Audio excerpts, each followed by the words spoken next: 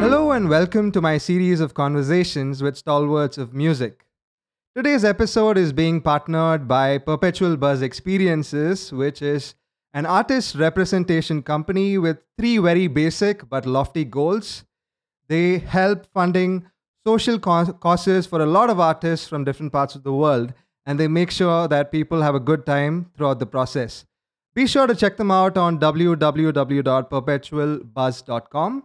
We have yet another partner, which is Wire Up Music Store, and they're one of the finest music retail stores based out of Bangalore with state of art equipment, possibly your one stop solution for musical gear ranging from guitars to ukulele to classical instruments and percussive instruments. Check them out on Instagram. They go by the handle at the rate wireup.india.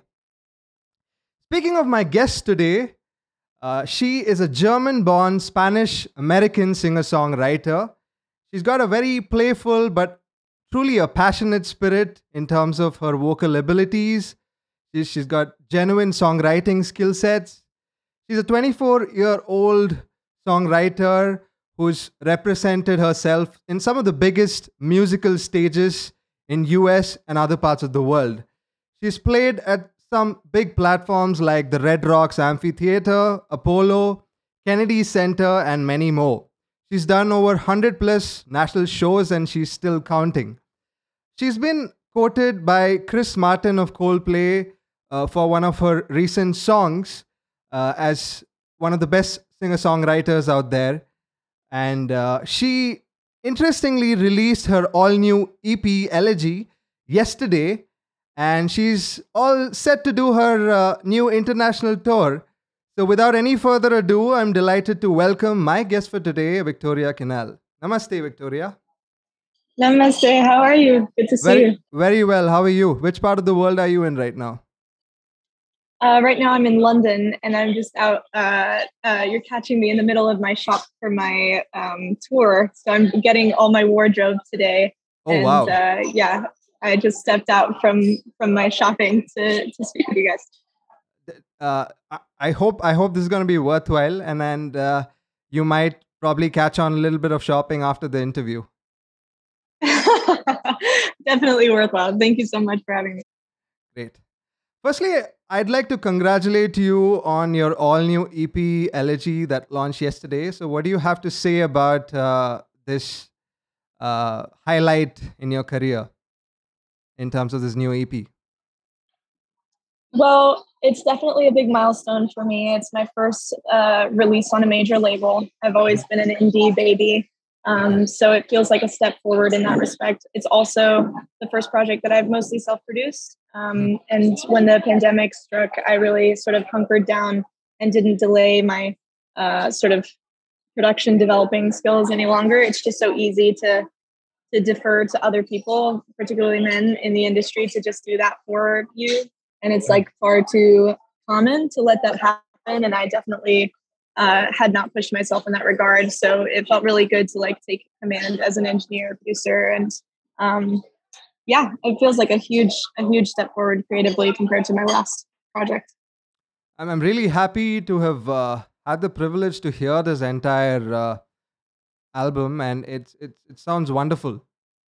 You know, in terms of the artistic expression, I've seen a lot transcend from the musician you were over the years, right? From what you put out in 2020 to versus something in 2022, I see a lot of development there. So you've had a great start in terms of this entire pursuit.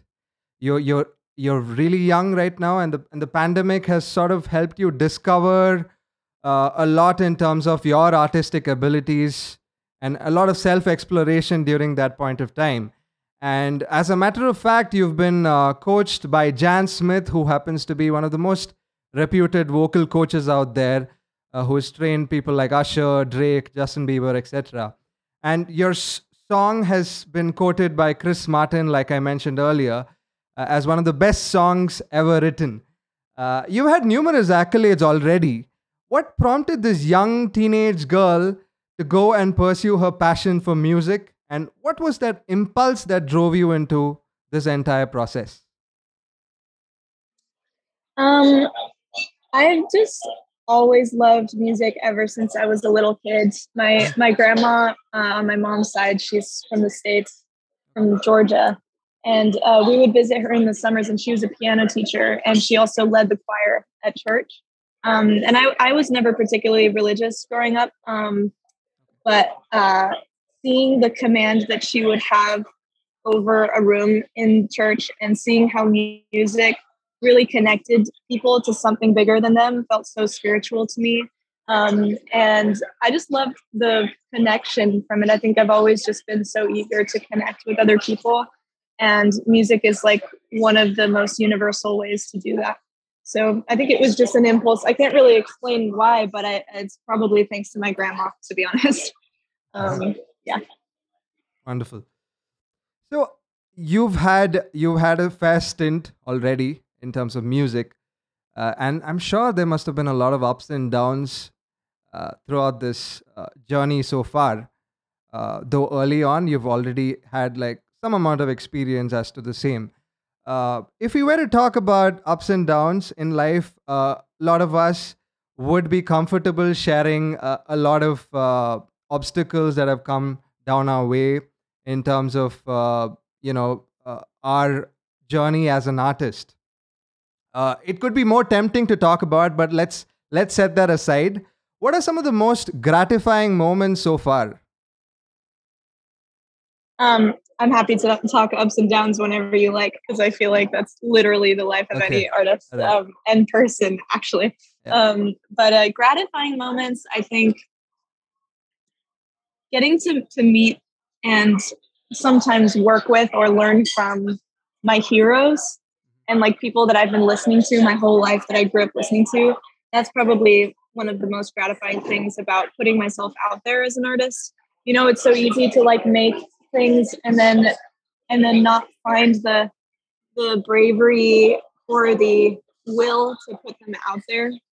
And I just think that the payoff is really, at least for me, those incredible mentors that become like teachers, not only musically but spiritually and like just out in life. Just surrounding yourself with people who teach you about yourself and about the world, the way to move through it. You know, I think that's a really incredible gift. Um, and then as far as the downs go, I mean, yeah, it's an extremely volatile life even now. I think, it's one of those things where when you want something so bad, it just feels like it's really far away. And, am I capable? Do I have what it takes to get there? Maybe, maybe not, depending on the day. And then the irony is I've met enough people now to know that once you get there, that doesn't fill you up. And then you still have a lot of self work to do.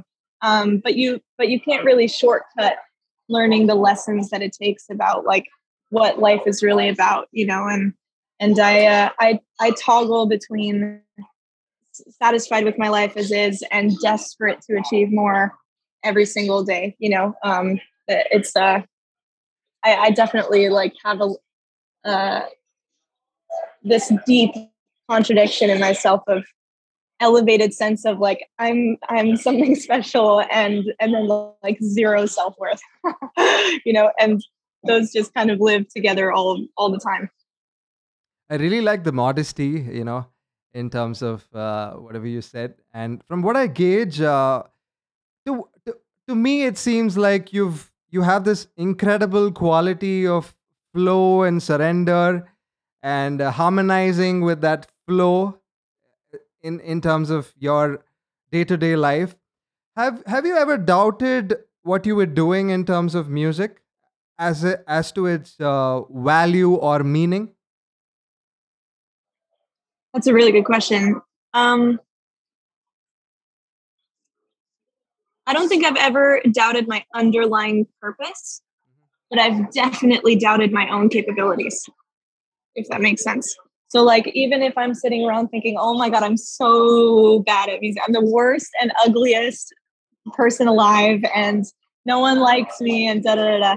I think still there's some sort of North Star beneath it all that keeps me frankly alive, you know? And I think every morning, even if I wake up with like tons of depression or which is something that I deal with, like the thing that just keeps me inching forward, even if it's like tiny little incremental moving forward with my day. It's music. Lovely. Uh, in fact, when I was going through your bio that was shared to me by your team, uh, what I read, they had quoted a lot about your music in terms of how deeply personal it is to you and how emotive it has been. Uh, from or having listening to songs like "Own Me," "Pity Season," "Swan Song," and a lot of your work, I'm eager to know from you, in terms of being an artist, does it also mean that you've got to be an anguished soul, or does one need to experience a lot of sufferings of humanity in more intensive ways than what a normal person would, ideally? What is your take on that? I think being a person is a lot of suffering, Hmm. and it's also a lot of catharsis and joy. I think an artist's special sort of role is putting those things into a form that feels tangible um, and connective. I don't necessarily. I mean, I will say like every artist I've met has a little bit of a melancholy in them. Yep.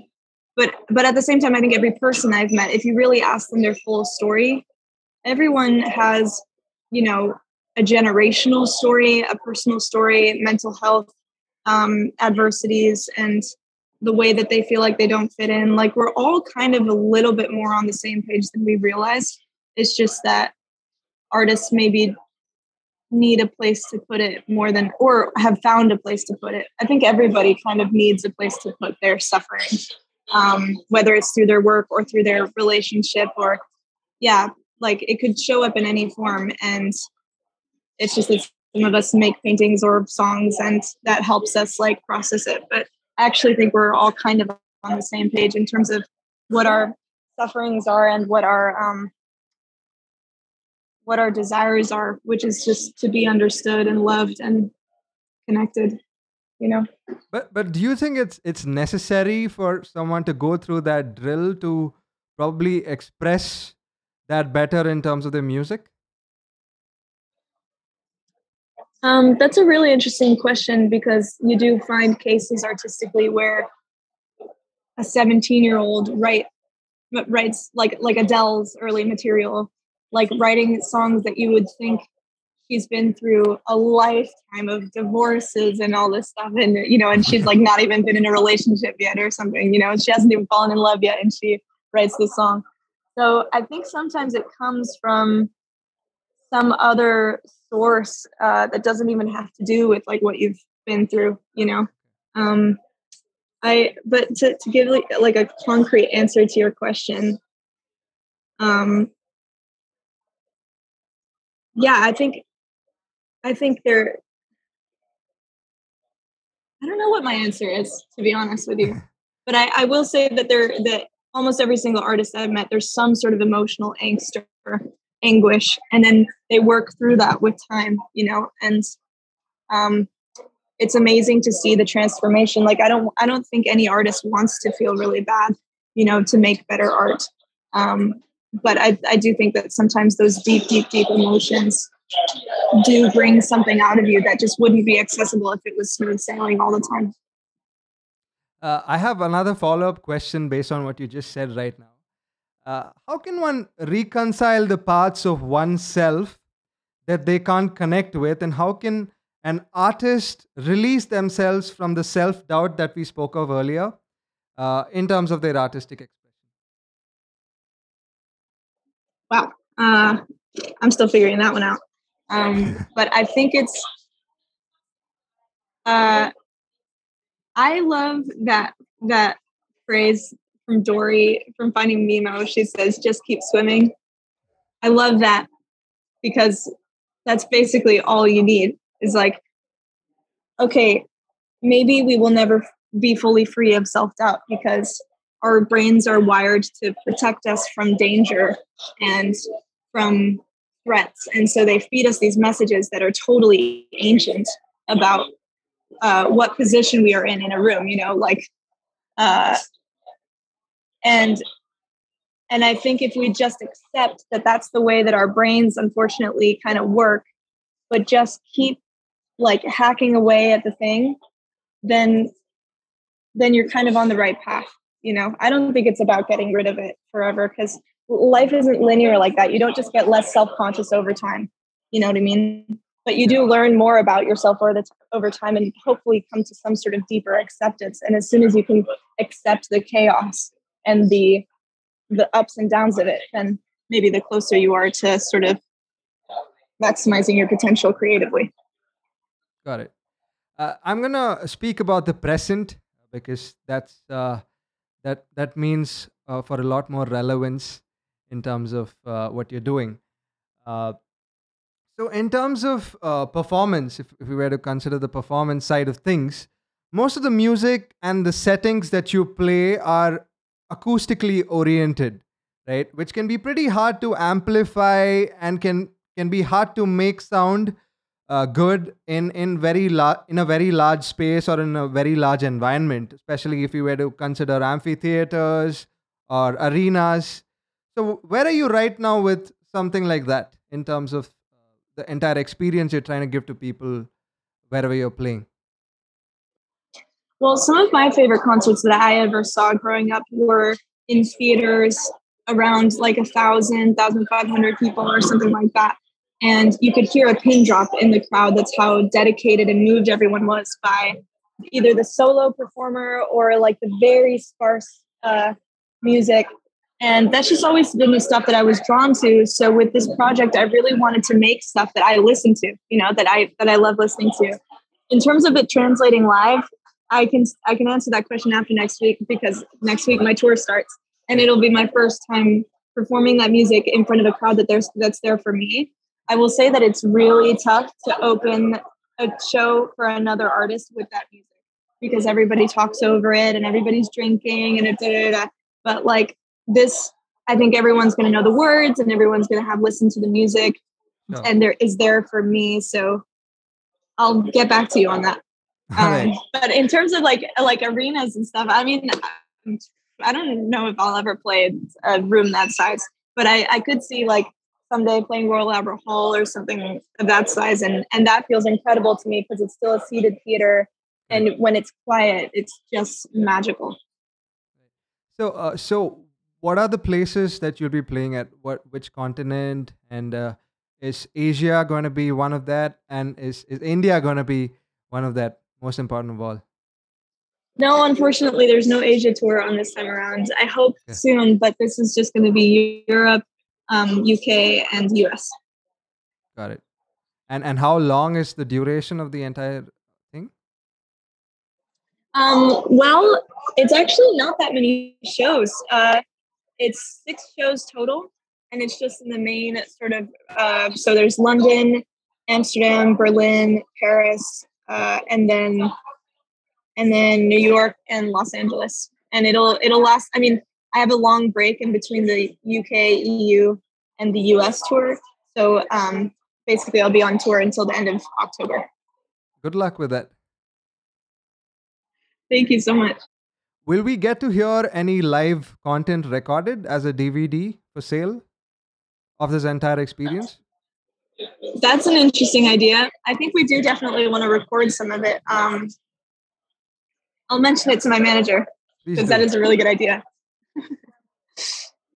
So we're in a very modern era right now. There's stiff competition in every possible field, for that matter, and someone like you, having signed with one of the biggest labels in the world, how do you relate to the competitiveness in the music industry, and how prevalent is competition in terms of the career that you've put forth for yourself? I don't really think about competition ever at all, really. I mean, Okay. there is a certain sense of Sorry, it's so loud in here. There is a sense of comparativeness when you see your friends doing something that you really want to do. Okay. You get comparative, But I actually think that it's so much a community of like bolstering each other up, and like the people that it's everything. If you make friends with other artists and you're all doing the same sort of tour circuits and putting out music, not together, but at the same time, it's actually really a sense of comfort and of community. Mhm. So I don't really feel competitive at all. Okay. Is there a guiding light or a principle that you majorly focus on in terms of your artistry at this point? Is what a guiding light? Sorry. So, do you have certain set of principles, in terms of your artistry right now? Oh, sure. Yeah, definitely. I mean, I think they probably overlap a lot with my principles as a human, kindness, empathy, inclusion, curiosity, open heartedness, really just being like open to whatever comes and trying to learn and grow from other people. That kind of gets me thinking. Does one need to be a good human being to be a good musician? No, I think I know a couple of amazing musicians that are not the best people. But I do think that karma comes back around, and I think the more good energy you put out, the more it comes back to you. Even if you're someone could reach great heights of success, but if they're not a good person, they're going to be very lonely once they're up there. For sure. Speaking of your singing style, it's very unorthodox from what we see. Your voice has a very unique and a distinct sound when we hear it. When you were little, you were singing, and you practiced a lot in terms of your tonality, the timbre in your voice, etc.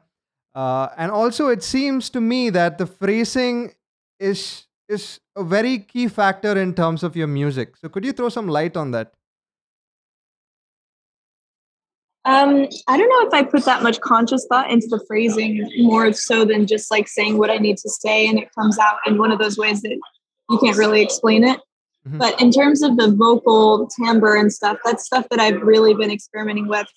Actually, the way that it started was when COVID hit, I moved back in with my parents and they could hear me singing through the wall. And so I started singing a lot quieter because I was embarrassed. I hadn't lived at home for like quite a few years, and I just didn't want them to hear me. So then I started recording with this quieter timbre and like having the microphone just right up here. And that felt really interesting to me. Actually, it was like an unwarranted or unexpected discovery. And ever since then, my voice has changed. But I'm opening back up now, and I'm trying to like be more open to belty stuff as well, because it is fun to sing. But I just used to be so much more, the Christina Aguilera phase where everyone was trying to sing like that and sing runs and whatever. And then that got so uninteresting to everybody. And then the Billie Eilish thing, Phoebe Bridgers thing came around, and I think I kind of hopped on that train a little bit. And now I'm sort of discovering through that, what it is that my own. Got it. So, how do you respond to the changing scenario in terms of the globalization of culture that we're going through at this point? There is this changing nature in terms of the structure, the form, and the approaches to music. Music just keeps evolving, like you said, right? So, there have been several phases. People have had different, tastes in music, and do you in some ways despair its increasing commercialization that we get to hear today? It's perhaps diminishing its entire integrity in a very traditional sense, if I could put it that way. What is your take on that? Yeah, I mean, I definitely relate to that sort of overwhelming feeling, or the feeling of despair that people's attention for quality has just decreased to the point where they'd rather take, Mhm. 10-second hooks on TikTok or whatever.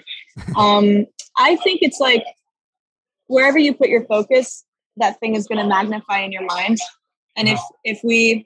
if I were to sit around thinking, oh my God, the industry is doomed and music is doomed because of TikTok, it just doesn't help me in any way. And I Right. think there are enough artists and enough genres that prove that the world is very big, and there are lots of people in the world who do have patience for music that is longer and slower and requires more attention to detail and things like that. It's just like it's the same way it's always been. I think the more shallow, easier to swallow, more bubblegum type of stuff that's like really popular and trendy and is gonna do well. But there's also in the meantime subcultures of all this really exciting music and art and things that maybe aren't in the press but are still sort of bubbling under and changing the fabric of the culture in ways that we might not even realize until 30 years from now, you know. So where do you see music heading 30 years from now? What's if you were to indulge in a little bit of futurology? What might be the direction of the entire music space? Well, if we are still here in 30 years, I that is such an interesting question. I have a feeling that there's going to be some sort of like anti-technology revolution that's like very off social media and off just like swinging the other way because we're basically cyborgs now. And I think that at some point there's going to be some big uproar about how sick of that everyone is, and probably will come back to our much more local lives, Hmm. and considering maybe like the environment that we're going to be living in by then. I think a lot of people are going to be growing their own food and like looking after. This is a positive version. Growing their own food, not flying very much, not traveling very much, and probably more focused on the community. Which reminds me a lot of my grandparents' town as is. Like every Sunday, everybody goes to church and plays music all day. And none of them are on the internet. They're all really old, so they don't understand it. And they're just they just run into each other on the street. It's like very real life. And I just wonder if that might be the direction that eventually all young people are going to want to head in because they're just so sick of how synthetic everything is. Interesting. Quite an interesting take. I'm interested to know what is your practice regime? Like, do you have a practice regime at all right now? I'm terrible and have always been terrible at practicing music. Even as a kid, I didn't do my scales like I was supposed to, and I definitely am not a role model in that respect.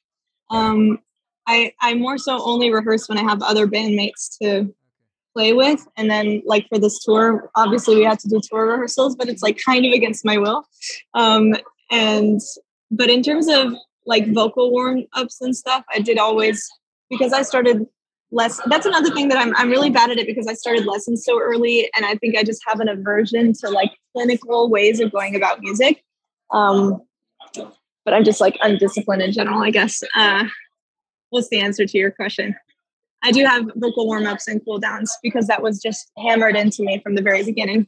So I do those before and after every show. But I feel you're a naturally gifted singer, and music runs in the blood. Thanks. Do you find that music in some ways helps you cultivate a sense of surrender, that of detachment? Because in a lot of ways, during a performance, it is essentially a sense of control, decontrol, and yet be in control. Can you repeat the first part of that question? Yeah. So do you feel that you can help cultivate a sense of surrender in terms of music? I mean, you kind of need to sort of detach yourself and then be in Yeah, control yeah, at certain absolutely. times. Yeah. Absolutely. Yeah. I think one of the coolest things about performing for me is just like it is the total surrender while I'm singing a song and Hmm. seeing where it takes me and being open to surprises. And sometimes my voice does things I didn't even know it could do and things like that. And Right. then holding the whole crowd in the palm of your hand during the banter between songs. That's my favorite part, almost even more than the songs. I love talking to the crowd. I love telling jokes and Mhm. stories. Uh, yeah, I absolutely love it, especially when they listen. Got it. I have another question. When I listen to your music, I feel definitely the auditory sensitivity aspect of it is top notch, right? When it comes to your music. So, in terms of this process, do you visualize emotions or possibly certain landscapes or certain events at the top of your head when you're writing or playing this music? Um, uh, yes, I definitely do have visions Hmm. that sort of connect the storytelling of what I'm writing. Like Okay. usually I see the music video of my dreams in my head, even though I never really get to make it because it's Uh-huh. expensive. But Okay. I also get like color palettes and that sort of thing. You Uh-huh. know, things that tie in that world builds a little bit. I love world building. Got it. But in terms of your latest EP, what was that? Uh, you know what was that process for you in terms of drafting out like different levels of the same? You know, in terms of your songwriting, in terms of defining what is what, right? In terms of the music. Well, at first it all came just with writing the songs separately because I was experiencing anticipating losing someone I love Uh huh. who was really ill. And so I was sort of just I kept writing about that and then I realized, oh wow, all of these fit together sort of like a story of someone finding that out and then having to share it with their kid and then the kid being like, what is going on? And then Hmm. having to fulfill their legacy and fill their shoes without them there Recording in anymore. progress. Hmm. And so when I realized that all of these songs fell in an order that really made sense as a story, then Hmm. I just started sort of building out the color palette, which I wanted to have be a lot of faded grays and blues and Hmm. soft things, you know, and then the ideas with the videos, and then as well Yeah. um, the symbolism of like the duvet on the cover and like I just think and the duvet and the Own Me visualizer, some of the water, like the water for Swan Song and the sort of Yeah. wet look, and all the press pictures have like both the wet look with the duvet and things like that. I just think that all sort of symbolize rebirth and also death and um, uh, you know, a bit of that depressive sort of avoidance of just wanting to kind of wrap yourself in a blanket and not look at anything in the face.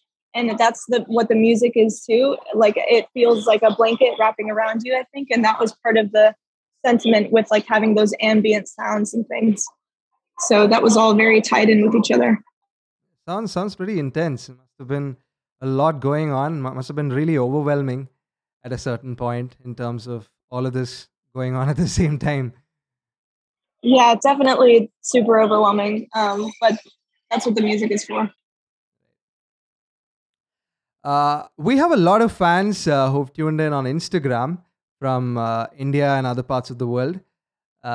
They'd like to know some interesting anecdotes in terms of your touring experience so far. Maybe the top two highlights, or you know, some stories that you could share to them about your experience.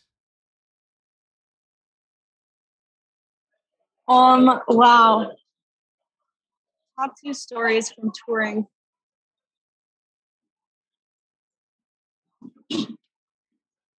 Well, one of them was I just right when I was starting out. Mhm. It's not so much a touring anecdote as it is just a great anecdote.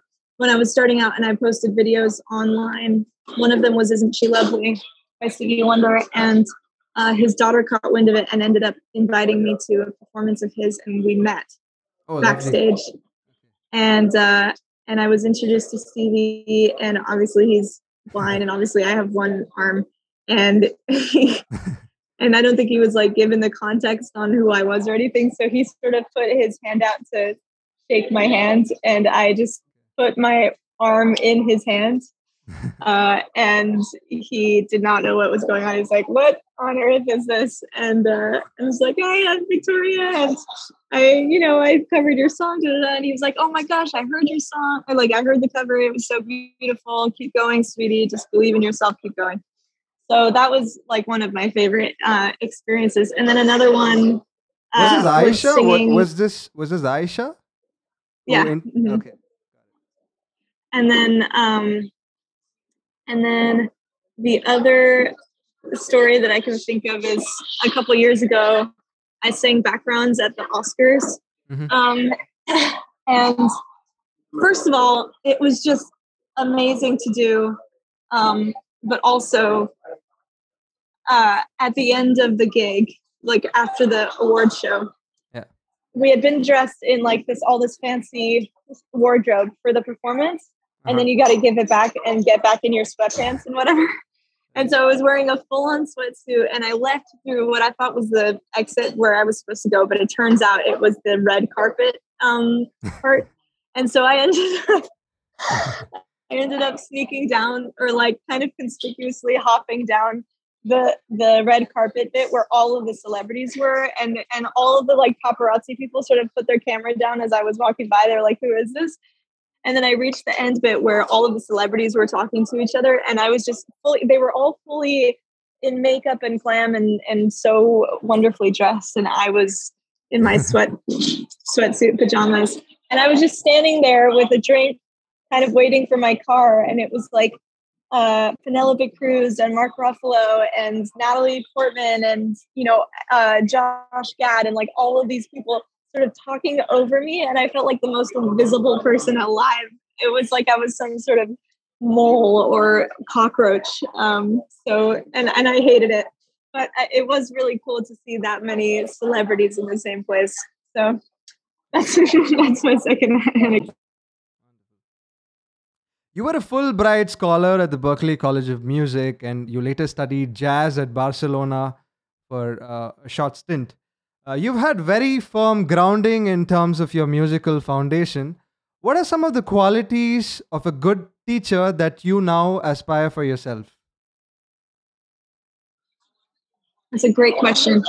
I think what a mentor or teacher can do best is really just encourage the student to be the most themselves they can be, and to just keep trying things, and just to put yourself out there even before you're ready to, even before you think you're ready to, because when are you really ready, and Yeah. I honestly think that's one of the biggest gifts that my mentors have given me, is just to say, hey, keep doing you and do it loud, and time will do its thing, but just Yeah. stick to it and just be yourself. Yeah. You have been an activist, in terms of a lot of interesting causes for specially abled. You want to sort of promote their artistic abilities, and you also support the LGBTQ community. So, what are some of the essential uh, factors or some of the essential traits that one could possibly do to support this entire movement at this point? Um, yeah, I mean, I guess I support those two groups because I am those two groups. I'm Yeah, queer and I'm disabled, yeah, and I think one of the most important things that someone can do is just read about the terminology that's respectful to use, and yeah, the practices that we can use in our everyday life to be more inclusive and patient with one another.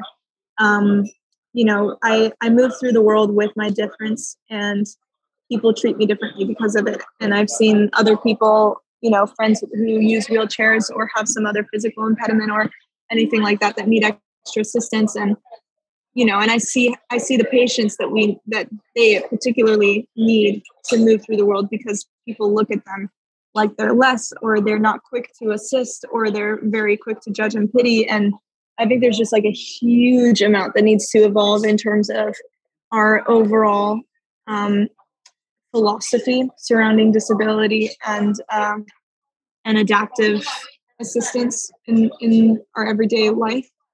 Um, and also with queerness, it's just like with anything, I feel like it's kind of like my main passion is anti-bullying. I just think, I think like mean humor and being degrading and making others feel small to make yourself feel funny, even just for a moment, is so harmful and so traumatizing. And I've been through my fair share of that abuse. So I feel really passionate about changing the fabric of how kids treat each other, but it spreads into adults as well. Bullying is very much an adult thing as well. I'm going to move towards the most interesting segment of our interview, which is the rapid fire segment. And you got to be spontaneous with your answers. You don't have that much time to think, and it's going to be a fun segment, right? So, my first question for you, Victoria, what is that one song that always makes you cry? Fix You, Coldplay. Lovely. On the contrary, what is your favorite guilty pleasure song? Tempo by Lizzo.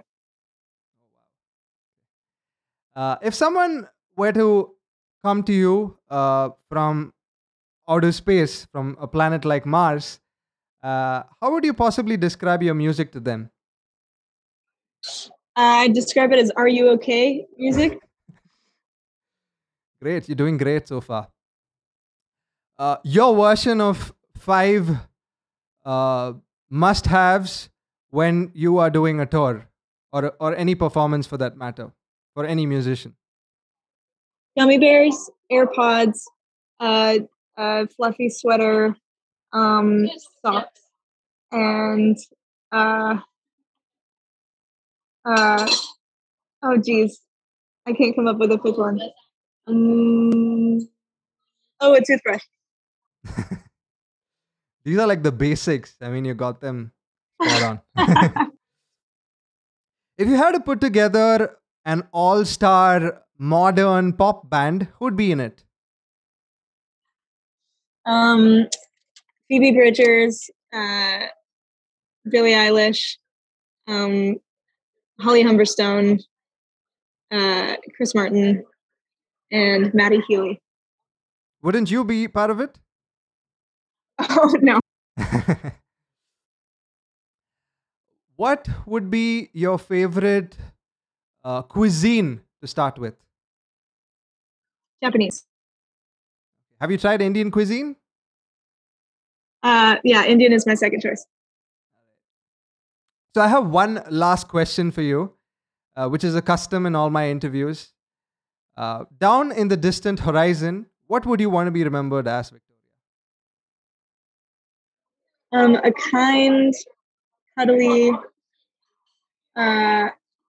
deep person. Lovely, lovely. As we continue to celebrate a dozen marvelous musical pieces that you have for us in the next couple of years, and of course, you've displayed incredible showmanship in all your performances, and you've had impeccable vocal abilities and lovely songwriting skills, which sort of projects a very rich and intense life that all of us in India and other parts of the world sort of await to watch. Thank you so much for giving me this privilege. And this interview will be additionally aired on Big FM Shillong and Aizol, two major radio stations in India, on the Sunday show between 5 to 6 p.m.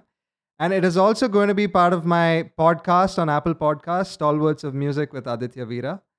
I'll be sure to share these links with you once they're out. You can also share it with your fans. And I hope to stay in touch with you. And I'd love to have you in India very soon. I would love that too. Thank you so much for having me. This was a really, really fun interview. Thank you. Thank you so much for the privilege. Take care and have a nice time shopping. Bye-bye. Bye-bye.